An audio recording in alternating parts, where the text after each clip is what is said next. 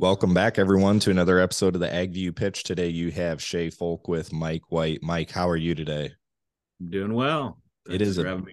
Yeah, it's a beautiful spring day here in Illinois. Next 10 days looks awesome for those listening on the Ag View Pitch. We are definitely going to have planters rolling here in the fields next week, corn and soybeans and whatever, you name it. Everything's going in the ground. Get the sprayers out, get the planters out. It's time to rock and roll. So, um, for those of you listening, Mike, you and I actually kind of had a chance encounter, I think Minneapolis Airport, correct? That's correct. Yep. And we were walking, I was walking by, I was doing my indoor workout. I was on 75 hard at the time. I was doing my indoor workout and I look over and I see this hat that caught my eye. And so I think the first message here is branding. Wherever you go, I'm a big fan of represent your brand, represent who you are, your farming operation, your businesses.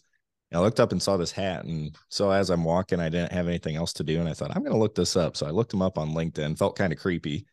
And when I came back through the airport, I just walked up and introduced myself and we started talking. I thought, this would be a great podcast. So, Mike, I was hoping maybe you could, introduce yourself, maybe give the listeners a little bit of a background on who you are, and then we'll jump into what you do.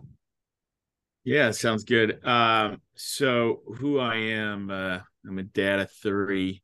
So I have twin boys that are almost 7. And since I know you're out of Iowa, I'll mention they went to their first wrestling practice last week. Awesome. And you can imagine they loved it. So I have twin boys, Dean and Charlie, and then I have a daughter, Winnie, that's 3. Excuse me, she's 4 now, 4. And so married my wife, Jana, and for this will be our 10th year.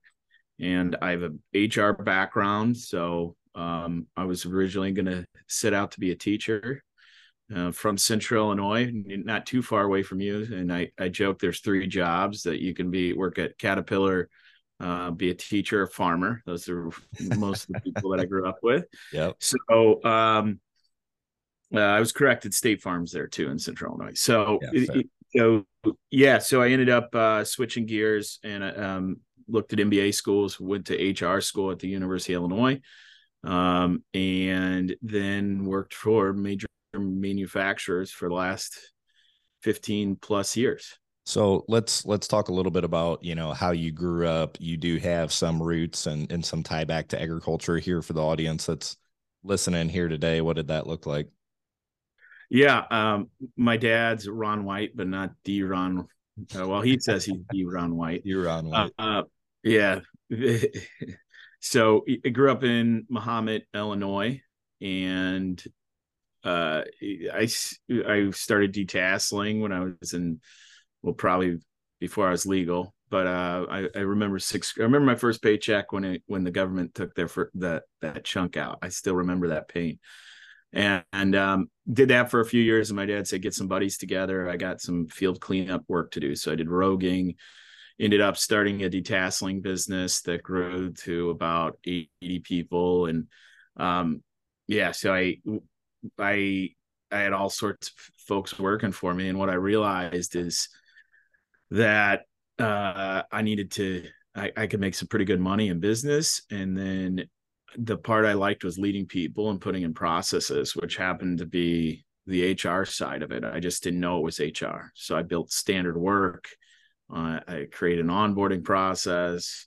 I had check sheets, time studies, did a little bit of industrial engineering, didn't know what I was doing there too. And my claim to fame when I talk about detasseling is I eliminated water breaks.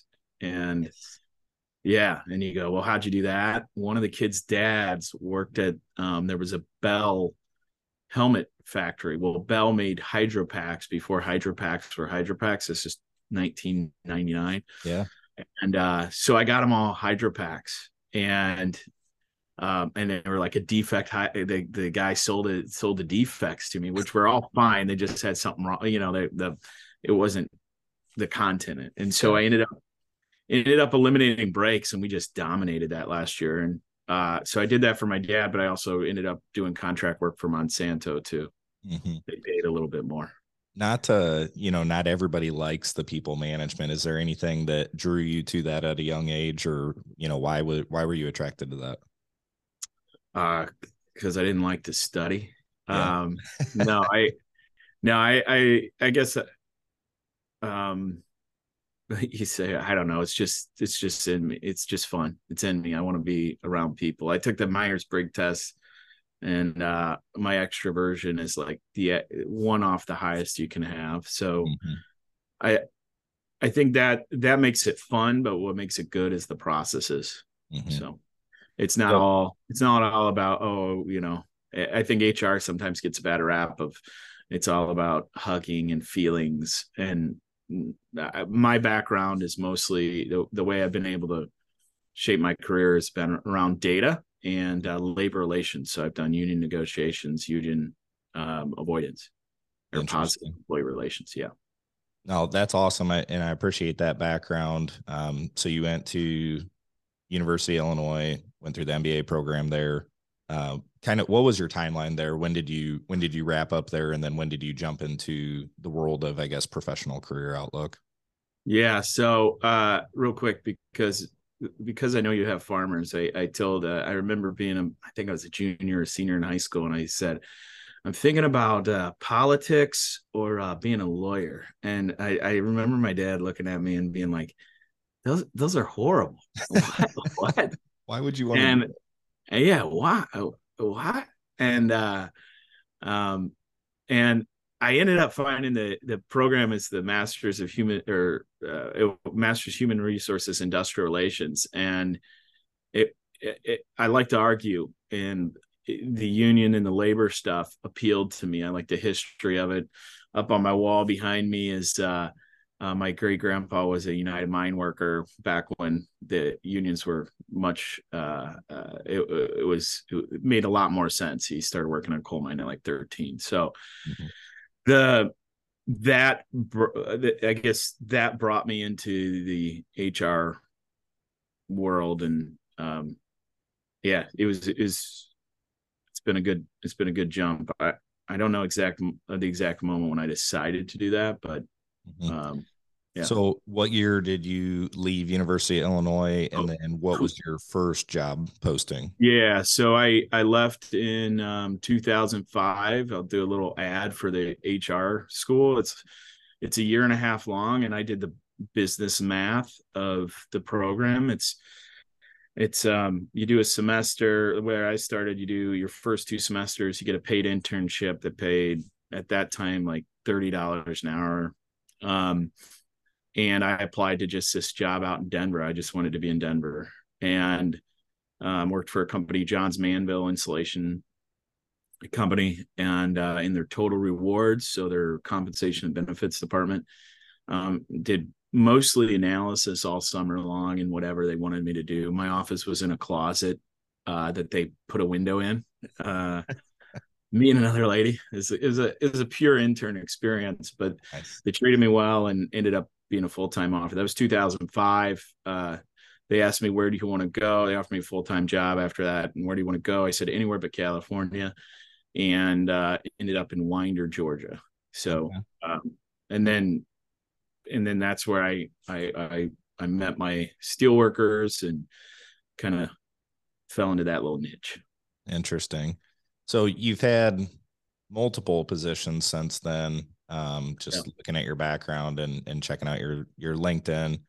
We haven't talked on that a lot, but you know, today I think what I would like you to do is tell the listeners here a little bit about where you are today and maybe your natural pathway on how you got there and what inspired you to do what you're doing today. You've given us a little background on that, and then I'll probably poke and prod you with a couple questions.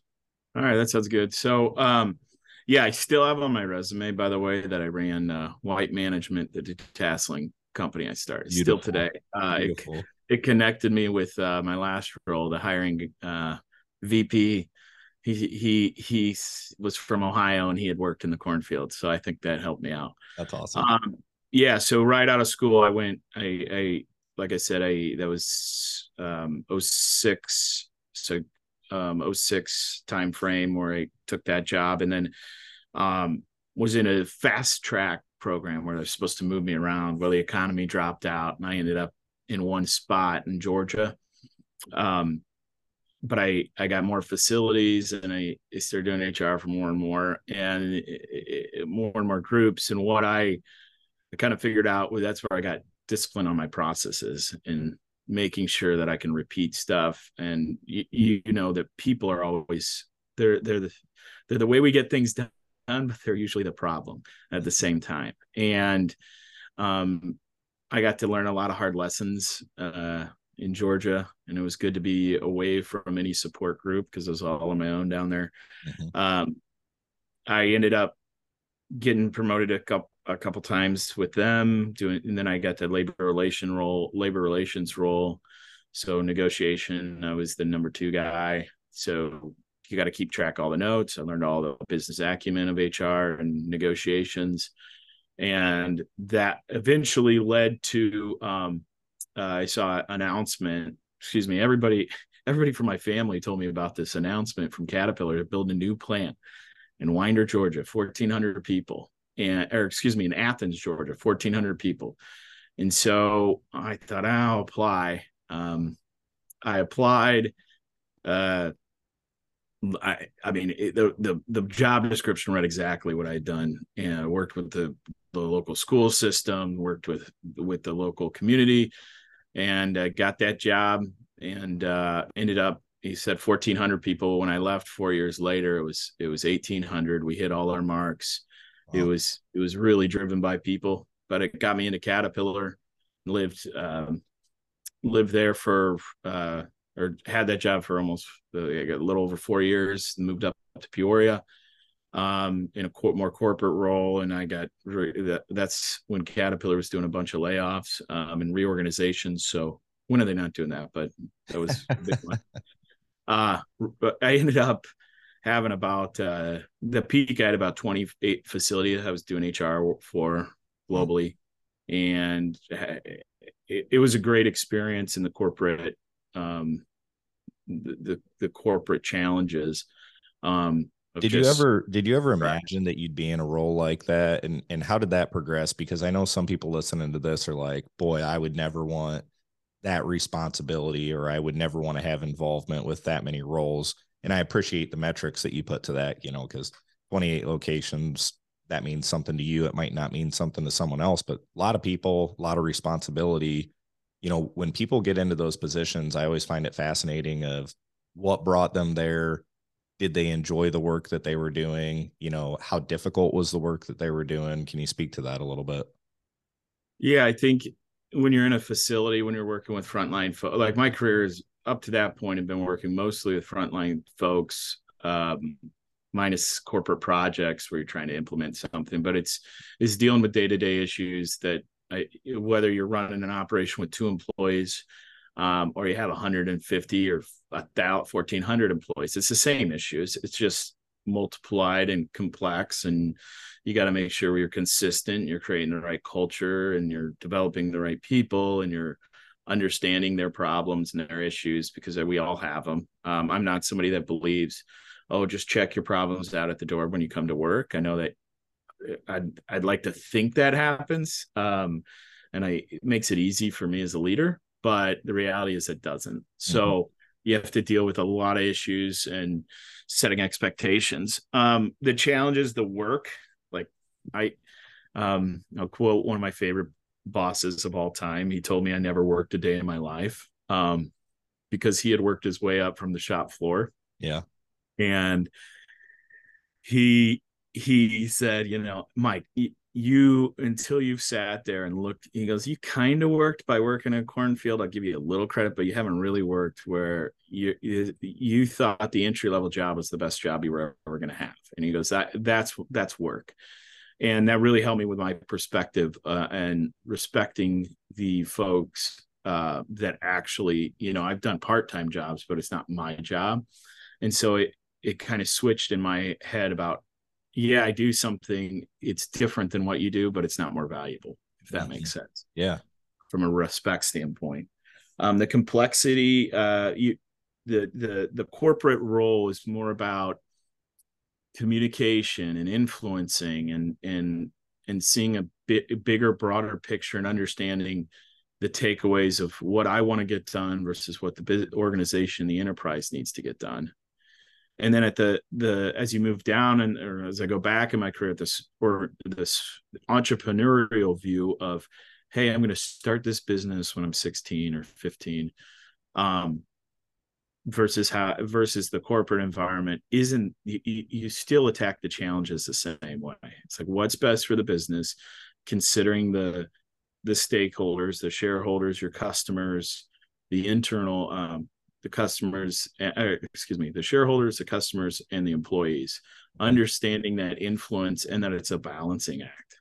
I think what the corporate world probably taught me when I grew up around in an entrepreneurial family. My brother runs his own dentist office out of Champaign, and then my dad, and the conversations that we had growing up and seeing is, you're always solving problems, but to get the corporate world kind of the corporate world, the word would be like, you fine tune your communication. You understand that it's not as black and white. When it's just you making the decision, it's like, all right, decision this, let's go forward. But when there's 150 people that care about this decision, your decision is different. Right. And I actually, Ed Rapp, who everybody thought was going to be the CEO cat, he's one of the guys. He wrote this book about 36 years of trials and tribulation. He actually talks about the Athens facility in there. It's called measure twice and cut once. Yeah, measure twice, cut once. He talks about go slow to go fast, and the more people you have, the bigger the ship is that you have to turn.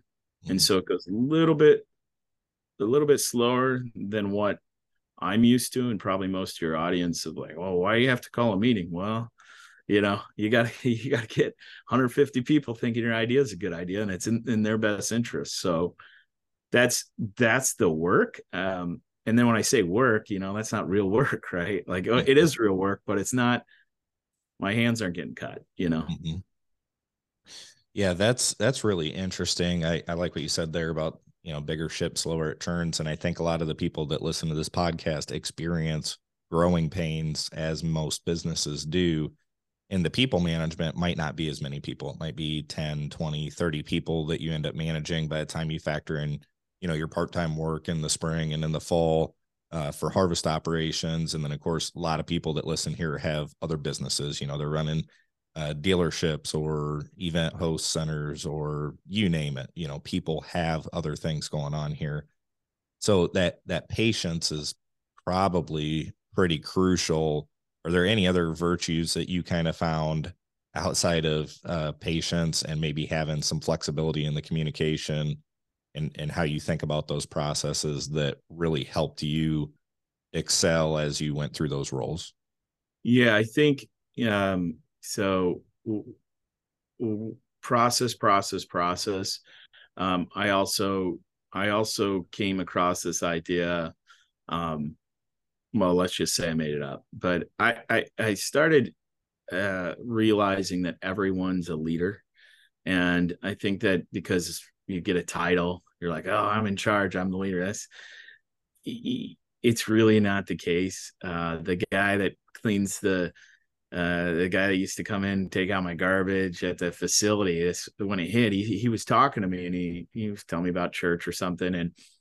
And I realized that he was leading me in a direction, and I'm going, everyone's a leader. I gotta pick and choose when I'm the leader and when I'm the follower.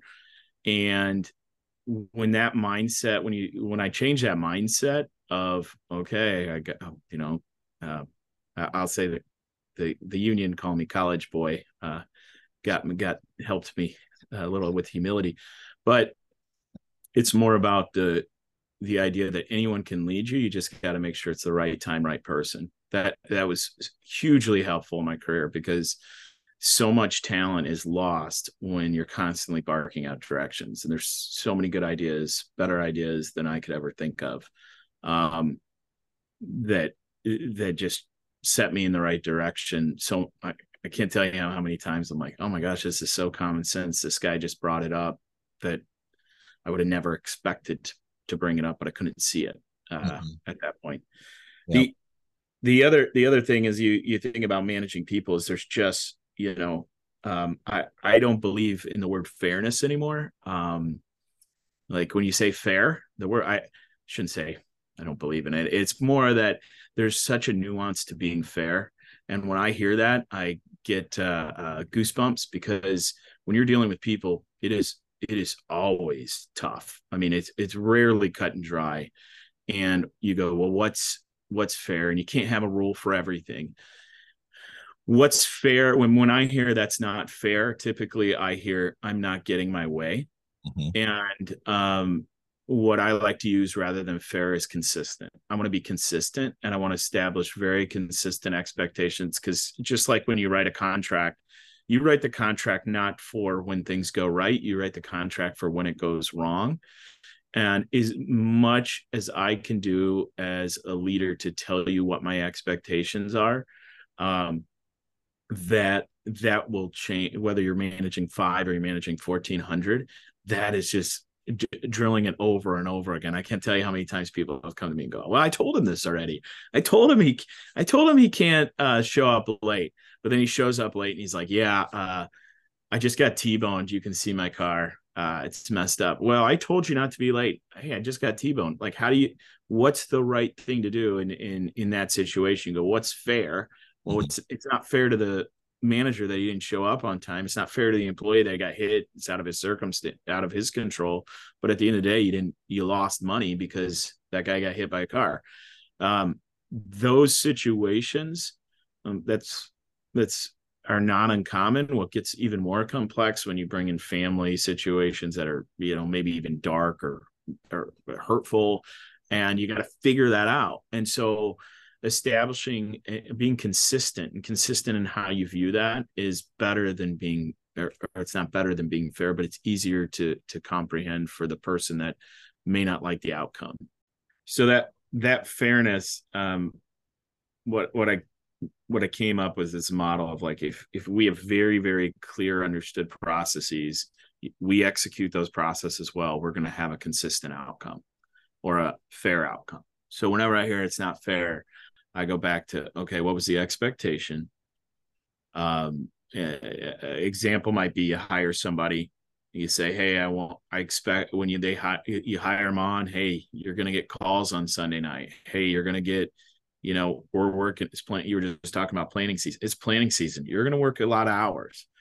And then they start complaining about hours and go, well, we talked about this when I hired you. Right. And that goes to my other learning of, most people are good and have good intentions, but our brains, for whatever reason, we think that people have nefarious intentions, and So true. that's not true. Yeah, yeah. It's Like so true that we think that way, though. I mean, and we're guilty of it. And I think one of the biggest reasons that we that we get this conflict built up in our mind, or that conflict builds up in organizations, and we see it all the time in farms and ag businesses, is you think you know what people have for intentions, or you think that you try to outguess what they're thinking or what they're trying to say, instead of just asking and bringing it up in a professional manner. Yes, and so I see that in leadership. So it's for those of you that don't have an HR department, a lot of why do we even exist? First of all, it's not a real job. You're just, doing benefits. That's not my HR. My HR, I don't know benefits. I don't really know how to do payroll. My HR is more as a business partner, meaning I have to get 1,500 people to think the same way and be aligned on the same goal and working together and feeling like this is the right place to work. You do that as a small business owner. You do the same thing as a small business owner, but imagine if you had to scale it to 1,800, 2,000, 3,000 people. That scares And so, people. yeah, and that's what I'm the guy on the side. I don't usually report into the leader, so I can tell them the truth. I get to tell them the emperor's not wearing clothes today, right? Mhm. And that type of advice of, okay, example of like this guy, a perfect example for me is somebody down the line, and this would happen in any exchange of soybeans or beans. Well, they did this because of this. And I'm like, so how do you know that guy that was on the line down the line put extra oil in there to mess with you? Because I know that guy, and he told me yesterday that he likes you. Why would he do that? And why, these stories, if we don't communicate what's happening, it's so easy for people to run down rabbit holes. And especially if you're bored. So if you're sitting on a combine, I'm sure you're thinking about all the things that yeah, and they build up and build up and build up, and then you go ask them, why'd you put on extra oil on that? And yeah, the customer asked us to do it. Oh, like it's got. I spent 3 hours thinking about that oil, and I could have just asked you. So that's a big thing for me is especially because I deal with a lot of folks that aren't good people. That bottom 5% is remembering that they have good intentions. And I rarely assume, or I never, maybe never, I don't like to use absolutes, but I don't assume I have bad intentions, and you don't assume you have bad intentions. But why do I always assume somebody else has those? So that's a huge thing with people management is getting down past your position, past I'm getting in negotiation theory. So past your outward position and looking at the deeper interests. So it's probably pretty important, and I would say for the agriculture audience here, but probably in some of the, or maybe in some of the work that you did too, is interagency or inter-business communication too, from the nefarious thought process. So like farmers, as an example, had a farmer walk in here during the podcast, and some people in the farming community think, well, the neighbor's out to get you, or the neighbor's out to, go after things. And that's, I rarely have ever run across that truly where people have nefarious intentions. And I think it's the same thing. And I know it's the same thing in other businesses, is sometimes we have this thought that, oh, people are out to get you.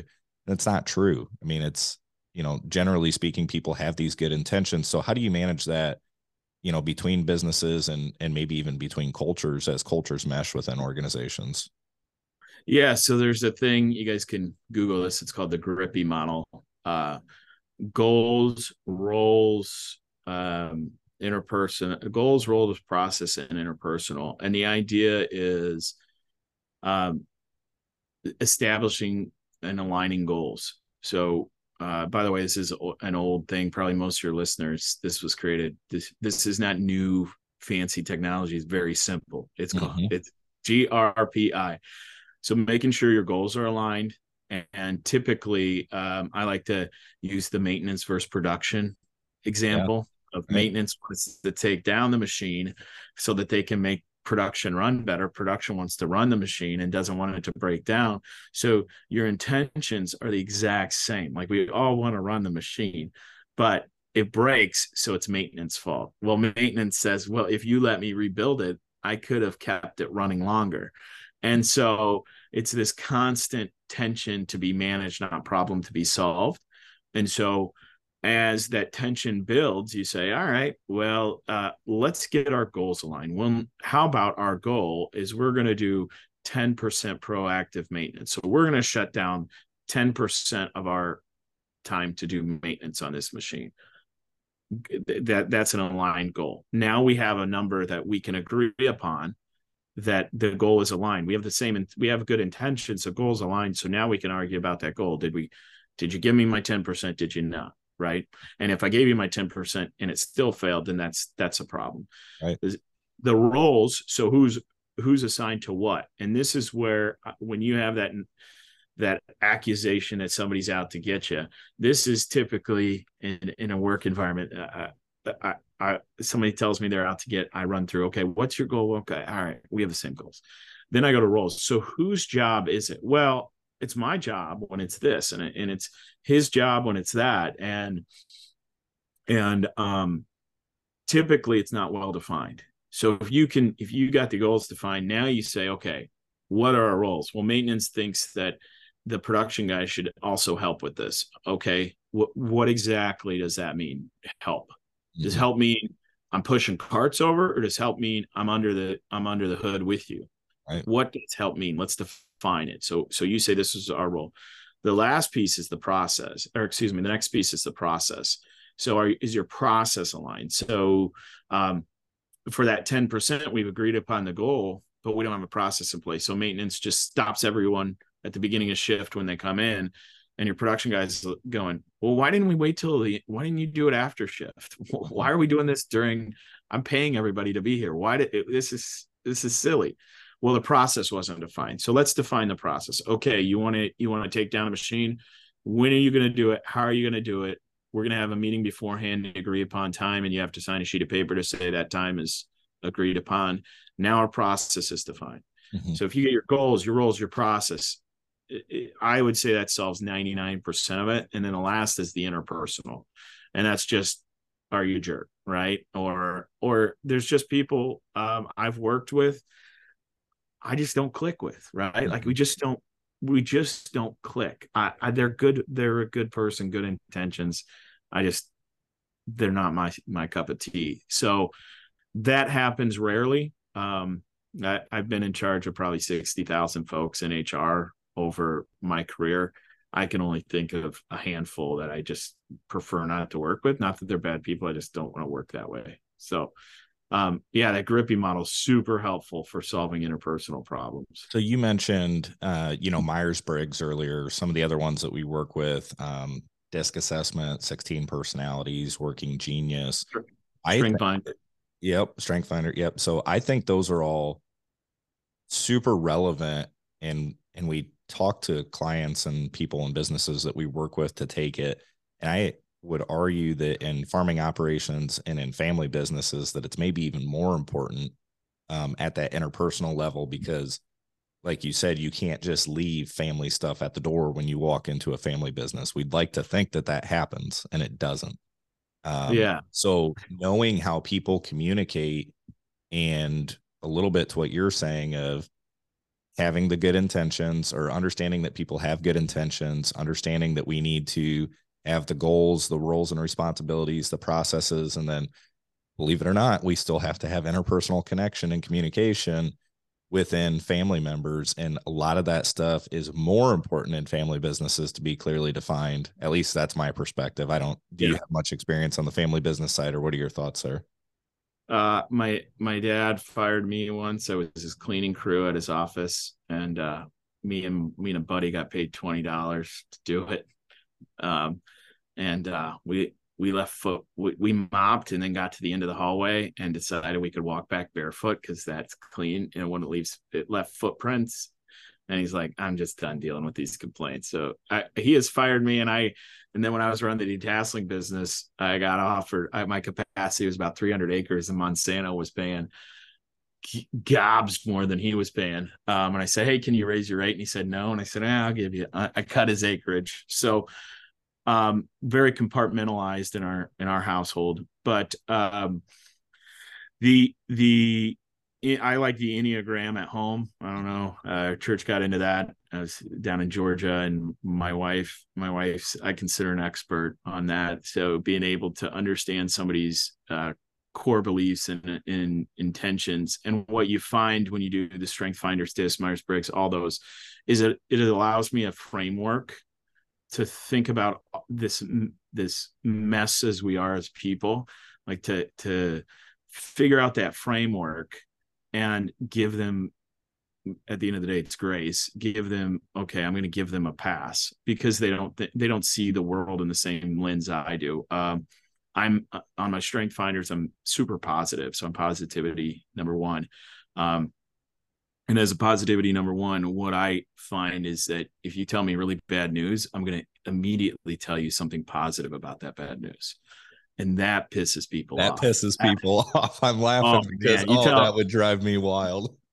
Let's say you're all excited to get planting this tomorrow, and let's say the weather's all wrong and it rains, and you might call me up and say, hey Mike, how's it going? And I would say, man, it didn't rain as much as, I'm glad it didn't flood, and that pisses people off. And that's just something that, as you learn these things, one, that's a watch out for somebody that's super positive, is nobody wants to hear any, I'm good to bring.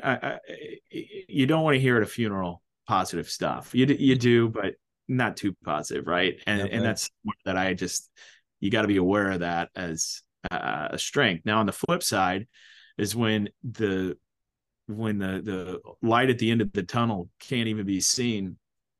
I see it. I'm good. I'll pump you up.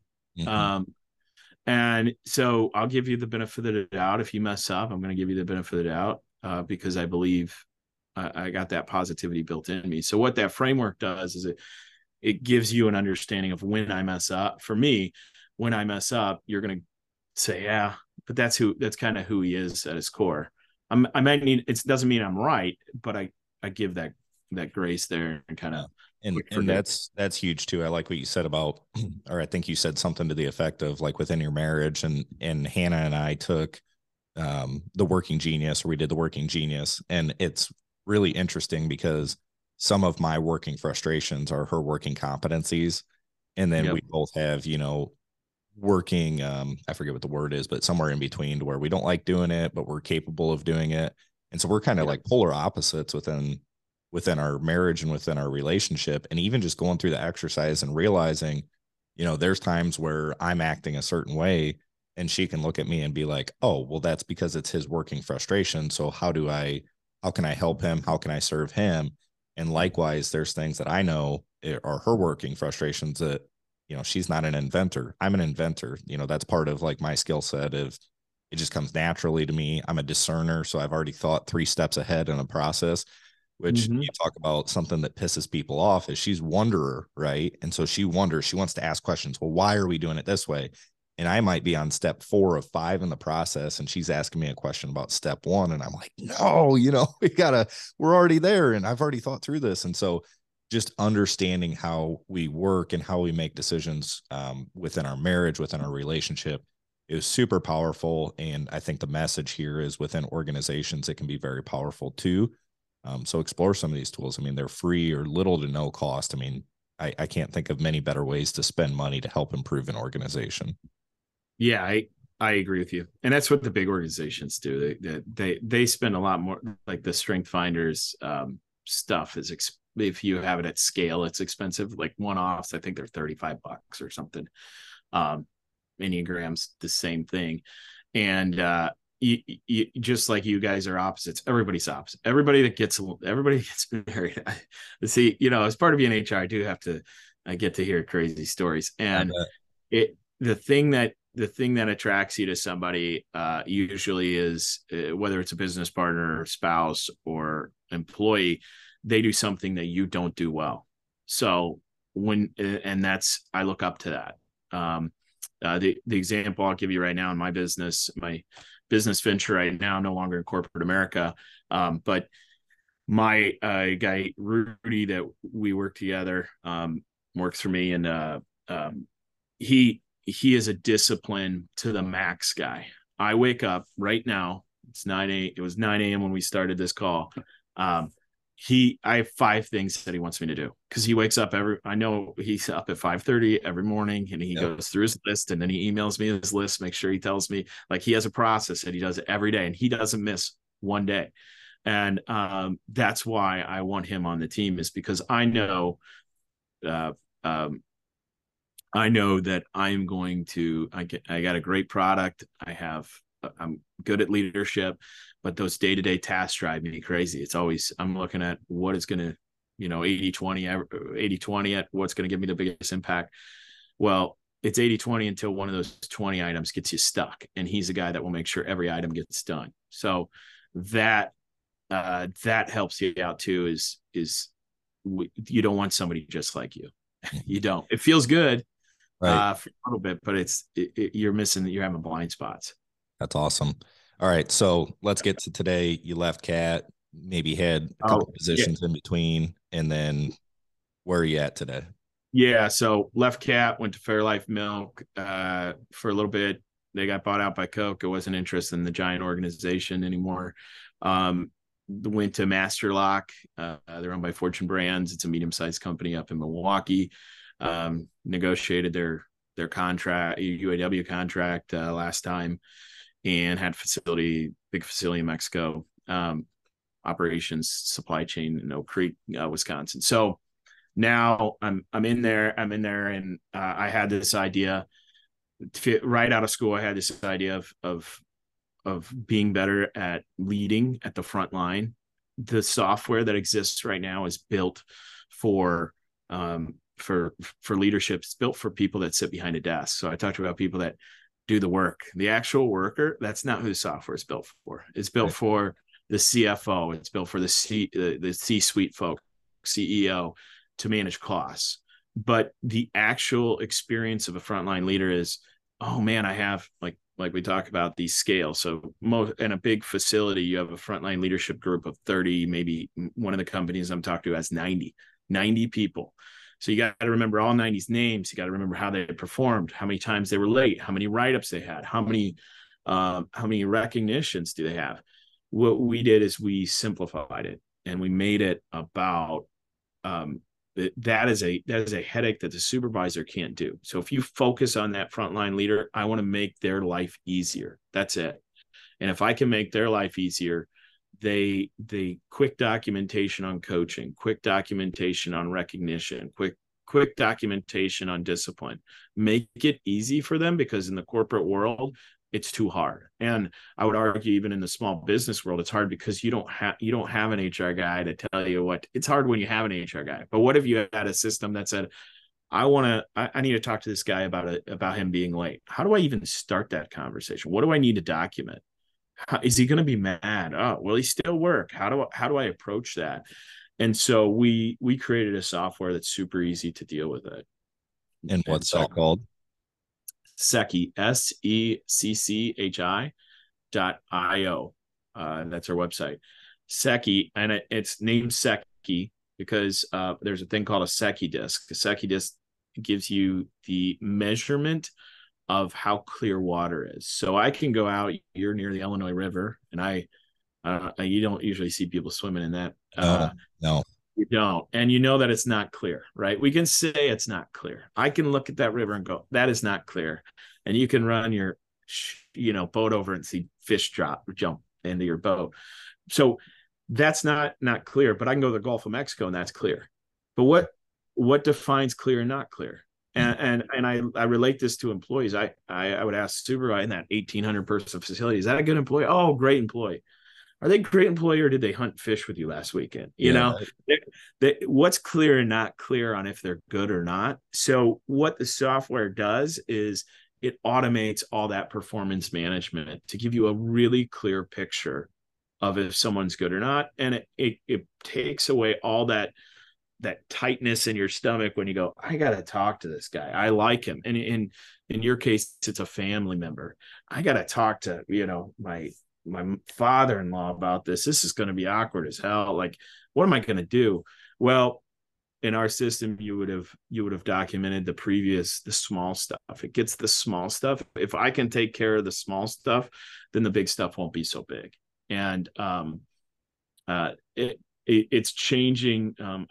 At first I was an HR tool, and really it's a productivity tool, because if I'm documenting my coaching, I'm now not having to use my brain space to remember, did I talk to him about that? Did I not? I know I talked to him, and all those, negative thoughts that we talked about at the beginning of this. It becomes more of a tool to coach people, and just coach people and retain people. I think you said an important part there early on, that it's not just designed for disciplinary actions either. It's also, reward and achievements and, exceptional things that you've done. And I think that's really, really important. How do you avoid making sure that you're not being too cynical, especially when you're maybe in a small to mid-sized organization and all you want to do is document that, hey, this goober was late again, and Yep. ready to fire him. And now here I have these 17 things that document why I should fire this person. I have this theory, and I don't know how the heck I'm going to prove it, but that people say folks leave bosses, they don't leave jobs, and I hear that a lot. But there is a part of this that I'm competitive by nature. And I would imagine most of your farmers are competitive. Most of your listeners are competitive because they're in one of the most competitive markets out there. And when I go into the workplace and I have to I work harder, 3-4 times harder than somebody that is just showing up every day. I can't stand working in that place. Mhm. And how do I deal with that bad person? Because the dealing with the bad person actually engages your best performers. And there's a study out there that says your best performers are 8x your average performers. So Yeah. they give you 8 times the return. And we all know this intuitively. Everyone listening to this knows their person that gives them that return. In order to keep that 8x, you can't allow that minus 10x. And so there's another study out of the University of Washington that says a bad apple reduces the work group performance 40%. Not their performance, the work group. And this is perfect for your business. Mm-hmm. And your small groups, we all know this. If 1 out of 5 of them is a toxic employee, not only will they bring down your performance of 40% for that work group, they will create more toxic employees. So there's two pieces. When I say performance management, our brain immediately goes to the write-up piece. But how do you keep, one is you got to get the real toxic people out. You got to. And you're going to justify every which reason, the job market and everything else, but the real toxic employees have to go, and you have to take the initial hit. Are small businesses too small, or are small businesses too slow to fire? Everybody, I actually would argue that small business actually might be better than big corporate bureaucracy, Okay. because they're going to, we got a bad employee, we're going to get, you're at a big multinational corporation, the freebie lawyer, the lawyers on the billboards are going to pick up the lawsuit. So I need to make sure all the I's are dotted and T's are crossed. In a small business, I think that you have a different challenge in that I could recruit somebody else generally, but is the terminate. I have to worry about the back end more than a small business. Whereas a small business, you separate somebody, it takes a while to find. You don't have a line of people that go, hey, I want to work at my Chase Farm, right? Mm-hmm. Like, you don't have a pool of people just lining up and family members you can get referrals from. Everybody listening to this podcast from the ag sector can attest to that. The labor market is challenging everywhere, and it's incredibly challenging at the farm level. So I appreciate that comment. Yeah, I can't say enough. What I did over the years is connecting with somebody at a high school, just your shop teacher, your local, getting, just even showing up and doing a speaking event at a shop. You're going to get 18-year-old that doesn't know where they're headed, and you obviously believe in your career, so you can sell that. And yes, they're going to go out and party and maybe miss a few days, but that's what I did. Is I started recruiting, really build those relationships in the high school. When somebody goes, I don't know what's going on. Well, hey, Mike down the road, Caterpillar just came and spoke here, Yeah, I don't know if the speed. So the speed is, every termination feels like I should have done it faster. I don't know one that doesn't feel that way. But I will say, if you're somebody that just goes out and lets people go right away, you're not creating a good environment either, because then your good employee, you got to focus on what's the lens of your best employee. How does he view this, or Mm-hmm. she view this? Mm-hmm. If they view it as an unstable work environment, they're going to look. So it goes back to that balancing of the stakeholders and establishing really good expectations and goals.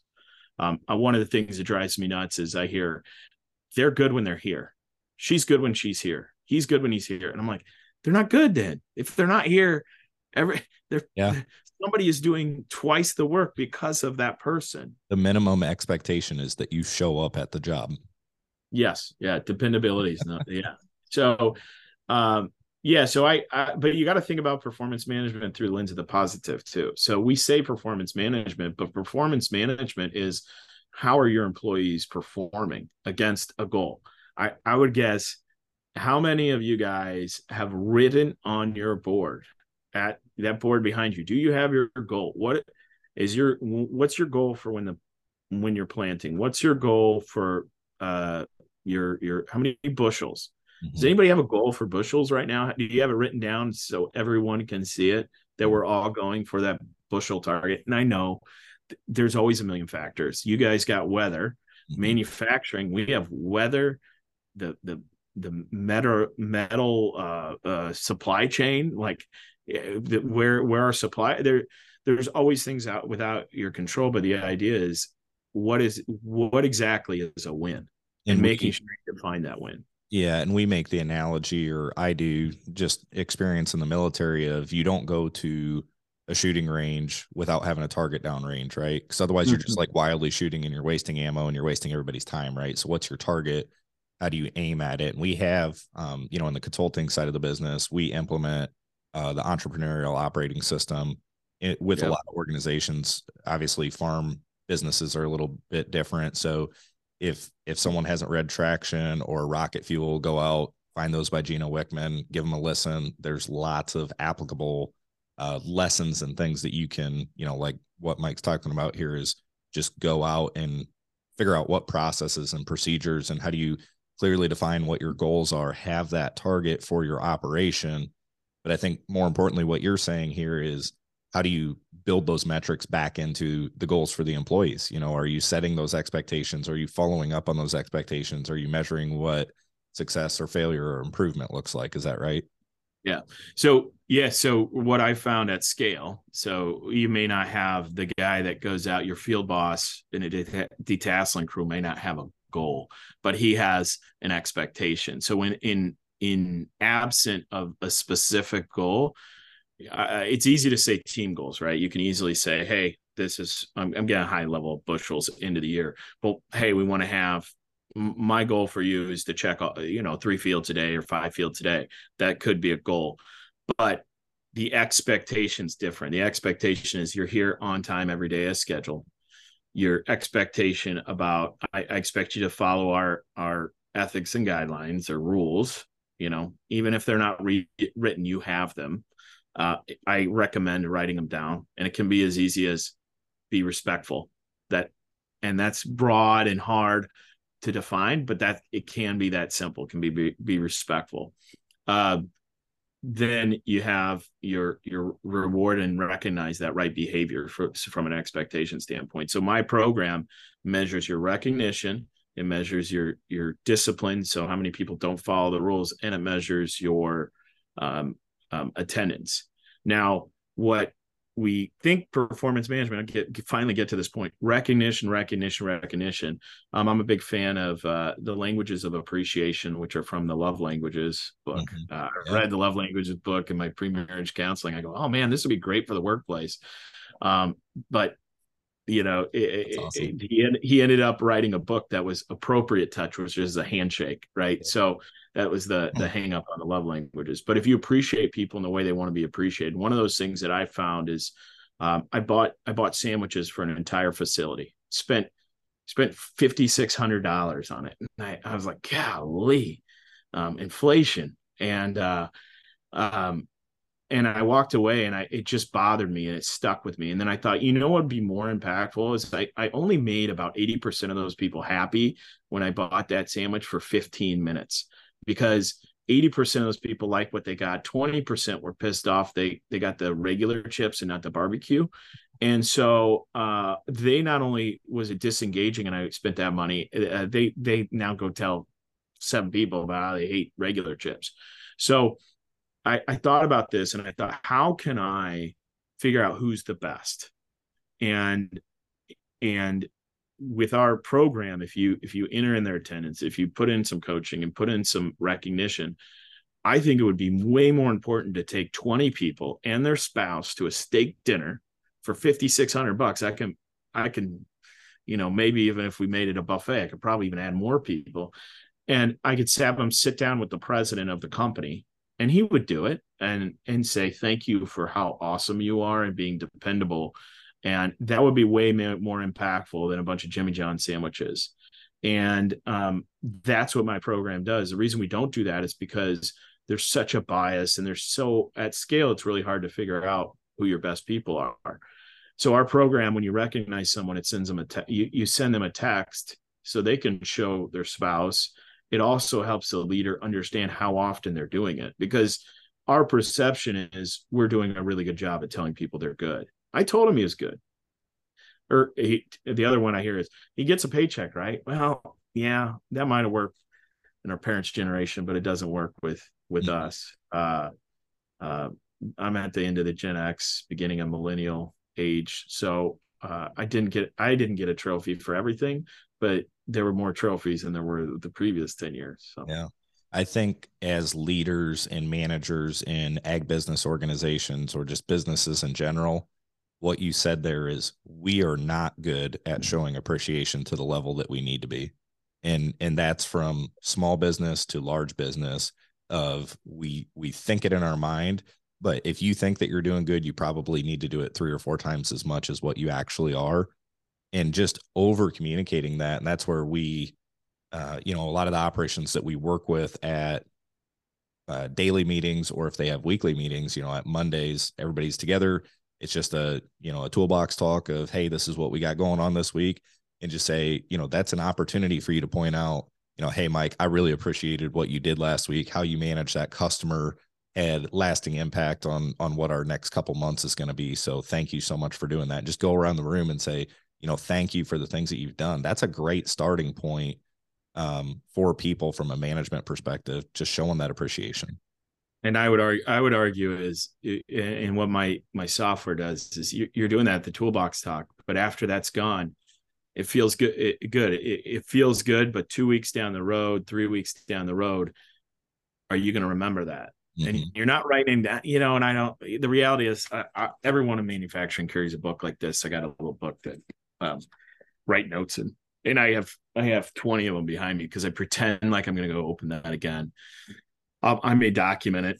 I never do. And it's good for your mind too. Right. It makes me feel good inside because my intentions are good. Yep. And not nefarious. So what my program does is you write a little note into a book, it's like a book, right? Like on your cell phone, you hit a little note, sends them a text message. They have it to remember, a document that they have because it's in text, and you have it on their performance report that you can recall 6 months from now when they ask for a raise and you go, dude, you asked for a raise, you've missed 10 days. And they'll go, well, you thanked me in that huddle meeting. And you go, yeah, I did. On this date, I thanked you. You're right. And you know what? But you've missed 10 days. Like, come on, man. I can't afford to pay. You show me that you can go 6 months without missing a day, and you get 2 more of those huddle recognitions, then we'll talk. That's my small business case right now. We're working with a small roofing company, and he goes, yeah, the guys asked for a raise, and I just kind of asked the supervisor, and we wing it. And not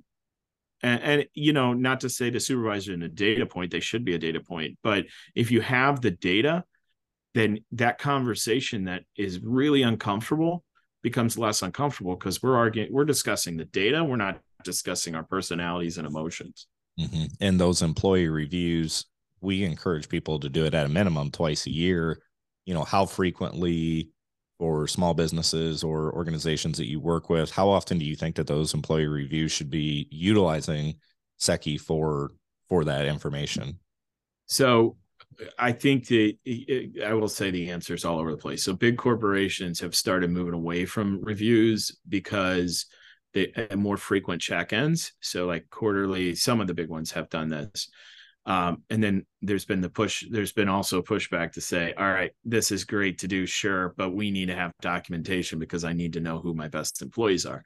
So my personal experience and opinion and how you use Secchi is you use it what works for your business. So if you need to give your employees increases, it's going to happen, right? You're going to get inflation. Review it, and if you want to review it annually or wait till they bring it up, that's fine, but you want to have data to have that discussion. Now, developing people, I would want to see, and what our best customer is, the customer that's getting the most benefit, increased production 15%.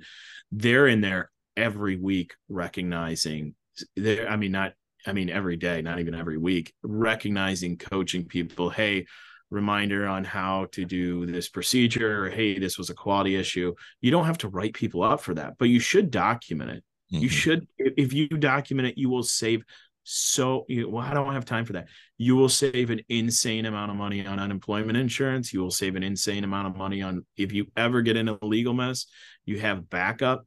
And that little minute of documented coaching is great. One is, the purpose is to make them better. The purpose is not to protect yourself, but you get a little insurance policy and you make them better, and you document, hey, look, oh man, you've really, we used to have to coach you on the way the office looked, right? And now I walk in there and it looks great every time. And now I have something to measure with it. So it's, go back to your question on a time frame. I think it depends on your business, and your individuals.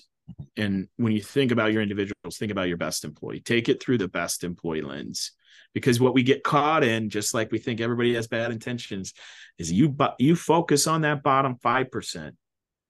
If you continue to focus on that bottom 5%, you are building a business for that bottom 5%. So somebody mouths off to a customer, right? Like you had a farmer walk in. If you mouthed off to that customer, and you talk to one of your employees does, and you talk to that employee, hey, you got to be more respectful. And they go, well, where's the rule to be more respectful? What does that mean? And they argue, get those people out as fast as you can. Because if you have those folks that say, well, where's the rule? The rule is be respectful. The rule is you can even be as broad as you want. Hey, if you're representing me and my family, you're not going to act that way. And that's the stuff you need to keep track of.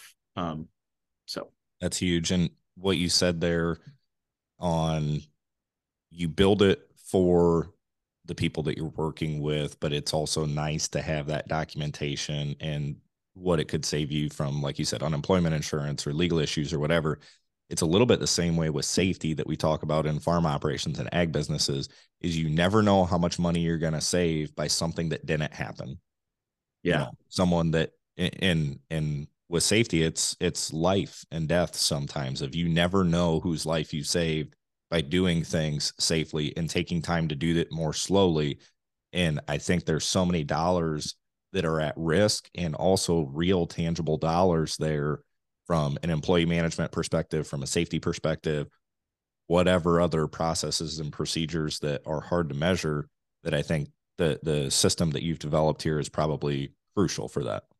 Oh, the input on safety and growing up growing up professionally in the manufacturing world, and then being brought on to safety in the farming world is, the don't be a dummy. It's not great safety training. It helps with common sense, and I learned the hard way. But you get in the manufacturing world and you're not holding the rail, and somebody's like, "What are you doing? Grab the rail," because the joke, not even a joke. That boss I told you that told me I hadn't worked a day in my life. I said, "What do you think the best safety advice is?" And he's like, "Hold a handrail." He's like, "That's the best," because we have so many rolled ankles in safety. And you think about how many grain bins you've been up on, right? Did you hold the handrail? It's silly. It feels silly saying it out loud, but even those type of things, and being diligent about it, and you don't have to be a jerk, but being diligent about the little things end up saving the big things. I think that. Yeah, no, that's huge. And I want to make sure, as we're talking about Secchi here, what haven't we talked about? What else is going on? Who does this fit? Who's the audience that you think this is a great tool for? Not even specific to the ag audience here, the people that you're looking to work with that you think this is important with. Tell me a little bit about what else we maybe haven't talked about, and then what the future of the business looks like.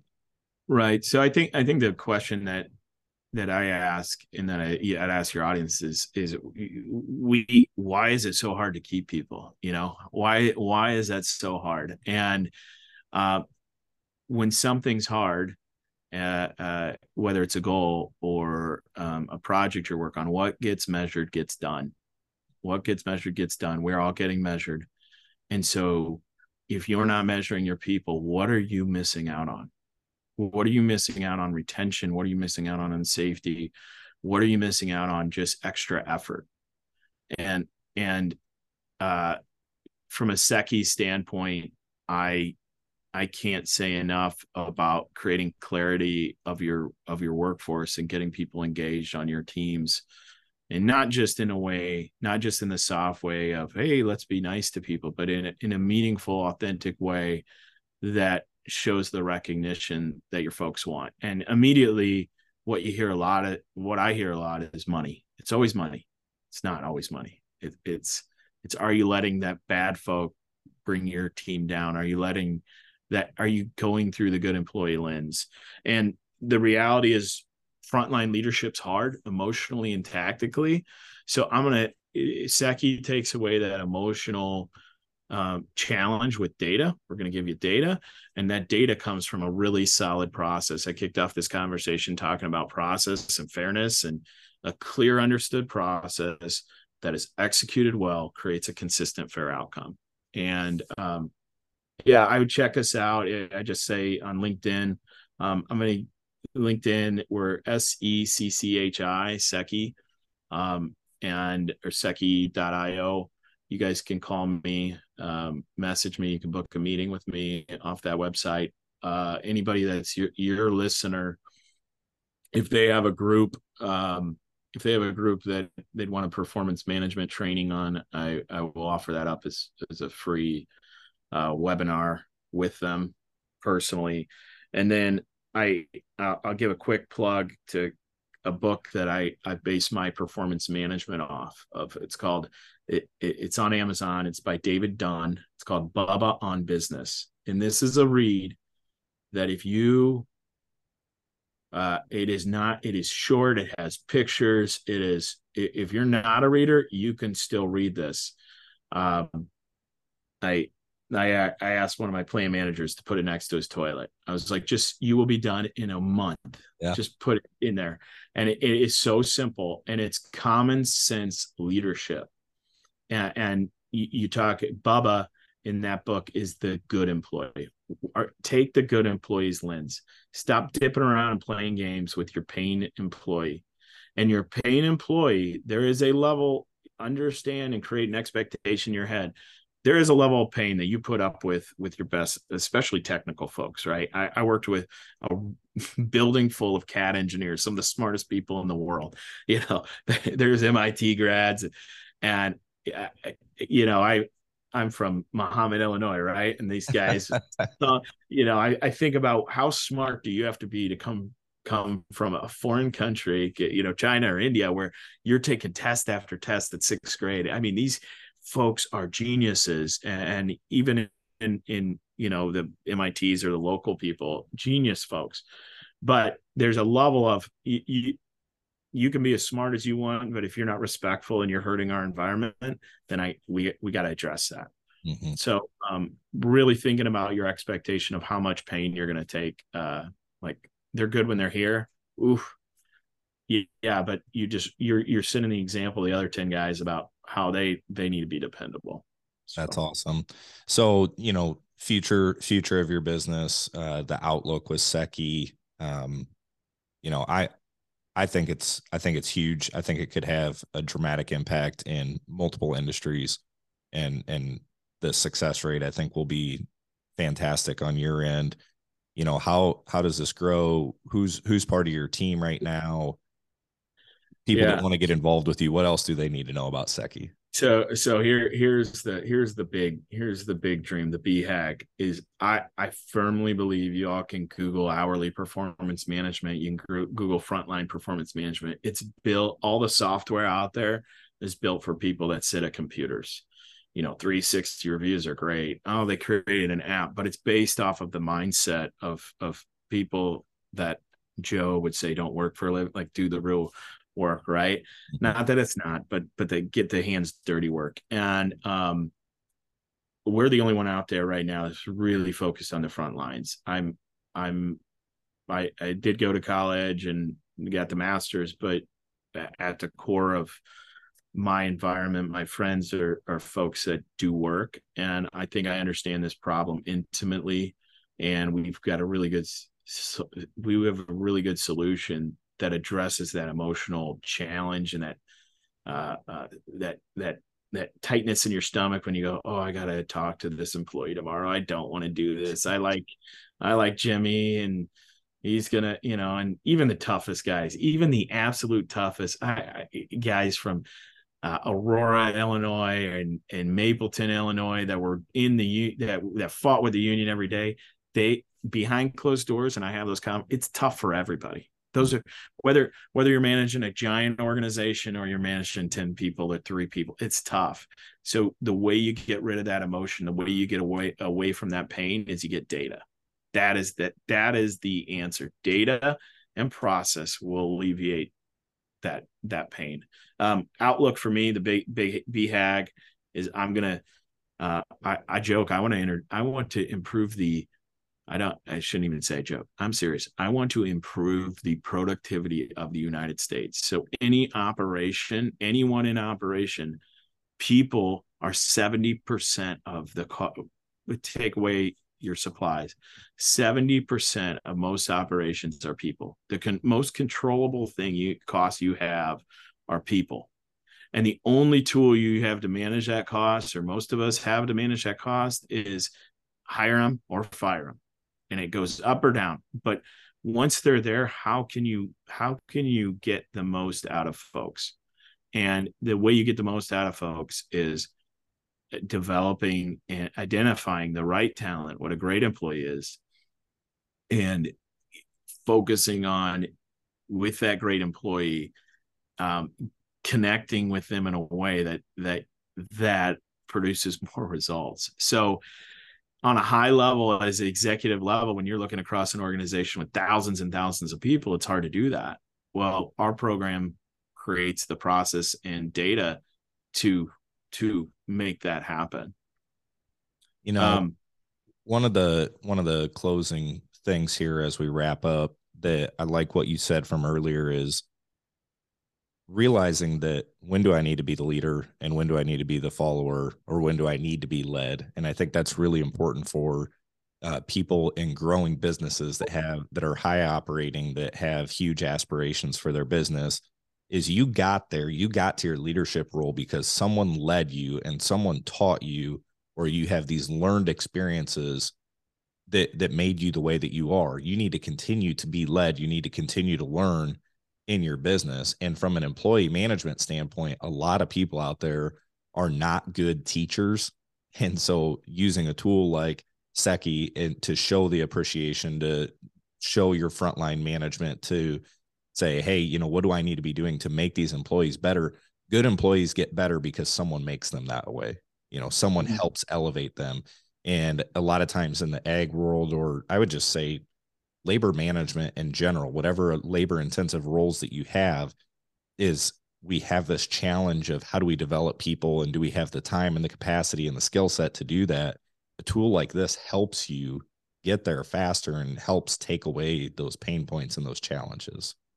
If you're not using data, whether it's written notes or a spreadsheet, right? If you're not using data, you're not going to get better. If it's not measured, it's not going to get done. And whether there's 2 people working for you or 100,000, if it's not measured, it's not going to get done. And having those solutions of real-time insights, communications, real-time leadership, and then data-driven, those are the keys that'll change it for you. Mm-hmm. Mike, any closing thoughts here on Secchi, on our conversation? I really appreciate you taking the time. Any last thoughts here?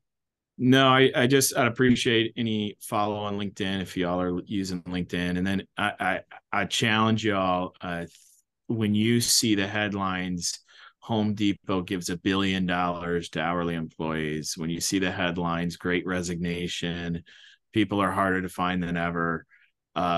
Crippling workforce shortages. Amazon, I'm looking at them right now. Amazon's attrition costs them $8 billion annually. All those headlines transfer directly to your two-person business. It's just a different scale. The same problems when you have 5 people as you have 500,000. It's the same problem. So don't. I guess I would encourage your folks, just like you said, hey, one of those personality tools, the gripping model is so simple, so simple. You don't have to get a master's to use it. Just Google it to use. Those tools to address these giant headlines. If you're reading a headline, it probably relates to your business, just on a smaller scale. And if you all need any help, you're welcome. Connect with me on LinkedIn, Secchi.io. And I'll just leave it with this. What at its core, why this program's built is because there is an unfairness, and there is I talk about not using fair. There is something really wrong in a workforce where somebody works really, really hard and does 10x, 8x what an average person does, and you're not rewarding them. And my purpose statement when I started this company was let great workers do great work. So letting that great worker do great work means you're recognizing them, you're engaging that great worker more than you are anybody else, and you're doing it in a way that encourages others to be great workers. I don't think we could wrap it up any better than that. Mike, thank you so much for the time. For those of you listening, go check out Secchi.